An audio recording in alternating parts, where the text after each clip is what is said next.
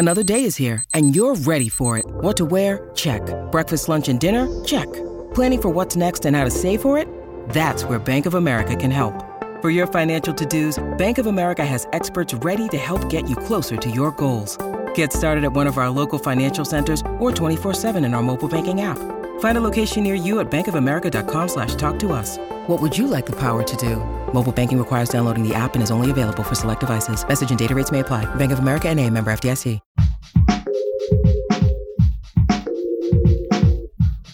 What if you could become a better person, not by working harder, but by taking one small step a day? And not because you're a bad person now, but because there's something inside you that's ready for more. How to Be a Better Person gives you one tiny step a day you can take to be the person you want to be. My mission? To help you live your best life. Hi there, it's Kate, and this is the How to Be a Better Person podcast. This week, I'm talking about attention because A, our brains are all over the place, and B, that scattered feeling is at the root of so many of the things we're struggling with now. Last week, I created a survey to ask listeners what the number one thing you are struggling with is when it comes to feeling like a better person. It's not too late to take the survey, and I would absolutely love to hear from you. You can find it at tinyurl.com/betterpersonsurvey, and it takes 2 minutes or less, I swear. So far, the things I've heard as the most common obstacles to feeling like a decent human are being overwhelmed and not having patience. To my mind, both these things are related to attention. When you're overwhelmed, your brain is jumping all over the place. It can't find a place to rest, and that only adds to the feeling of drowning in too many responsibilities. And when you're impatient, it's often because your attention span is short or shot.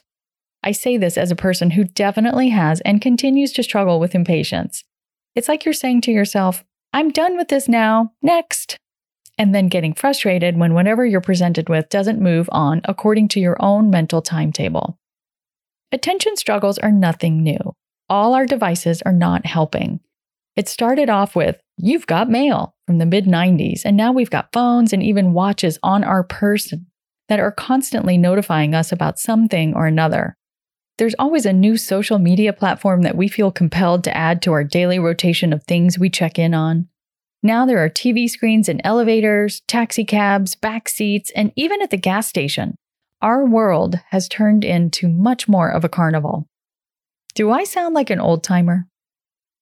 But lately, with a relentless news cycle and heightened stakes to pretty much every decision we make thanks to COVID, our attention is like an order of hash browns at Waffle House. It's scattered, smothered, chunked, and topped. Buddhists call it the monkey mind. I envision it as Animal, the drum-playing Muppet with flailing arms and legs and big eyes and big reactions.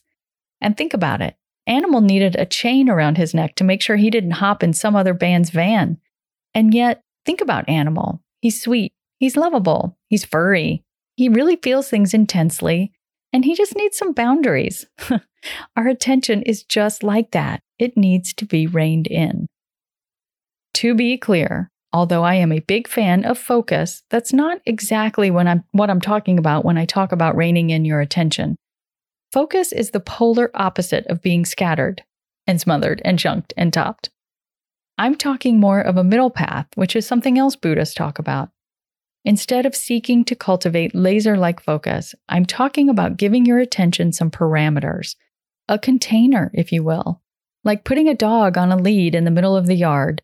She can go sniff the bushes and dig under the garage, but she can't run off into the next town. Or like putting a force field around it so that there are edges to it, but those edges feel stabilizing and protective, not rigid and restrictive. Why do we need to put a force field around our attention? Well, here are some things that happen when your attention is shooting off all over the place. You get less of the important stuff done, which raises your overall generalized sense of stress. We all hate the nagging feeling of something you have to do but you just haven't done yet. Your mind never has a chance to quiet down. And while I love the amazing things my brain can think up, just like anything else, if it's required to be on all the time, it's going to start malfunctioning or burning out. We humans are exquisitely dynamic creatures designed to function in all kinds of states of being. At rest, in motion, in crisis, in calm. We can do all of it, but we also need all of it.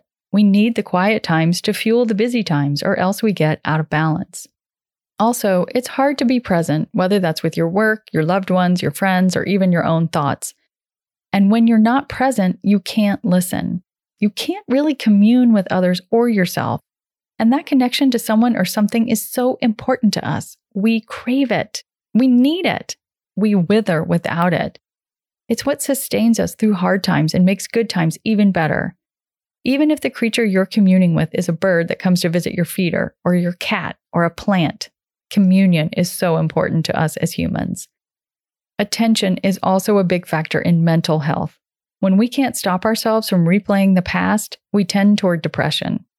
When we're constantly anticipating the future, we're leaning toward anxiety. Of course, there are all kinds of factors at play in these very real mental health conditions. Your personal history, your physical health, even your gut health has been shown to play an important role in both depression and anxiety. I'm not saying if you have a mental health issue, it's your fault. They are both multifactorial, but they are conditions that we can invite if we aren't tending to our attention. And as a country, we are struggling mightily with mental health since the pandemic started. Census Bureau data shows that for every 100 American adults, 34 show symptoms of anxiety, depression, or both. So tending to our attention and giving it a container is something that can help us in so many ways, from being in a better place mentally, to being better able to connect with others, to helping us get out of that overwhelmed feeling, and helping us be more patient, and just feeling like a better, more whole person overall. This week, we're going to look at 4 different ways you can strengthen your attention muscles. I'll talk you through a simple hack to make your life and your concentration less interrupted by notifications. I'll talk to Paula Rizzo, an expert in mindful productivity, about how to stay focused on what really matters. And I'll share 2 simple and unconventional meditation practices that will help you start to knit together that force field that will help your attention stop running off into the neighbor's yard. And if you hear the word meditation and think, well, I can skip those episodes, just know that they are things you can do anywhere, even with other people, and that instantly help you switch out of that I'm all over the place feeling. So come on back now, you hear? Thanks for listening to How to Be a Better Person. Our theme song is Left for Deadish by Junior85. The podcast is mixed by Sound Advice Strategies. If you liked what you heard in this episode, share it with someone you think would like it too. Your voice matters. Also, How to Be a Better Person has an official newsletter that sends the past 7 episodes, a sneak peek of the week ahead, and one well-chosen meme to your inbox every Saturday morning. Sign up at beabetterpersonpodcast.com and click on Get Podcast News. I also love to hear from listeners. I love it. Send me an email by clicking on the Contact Kate button at beabetterpersonpodcast.com, tweet me at Kate Han, Katehan, or find me on Instagram at Kate Hanley Author. I look forward to connecting with you.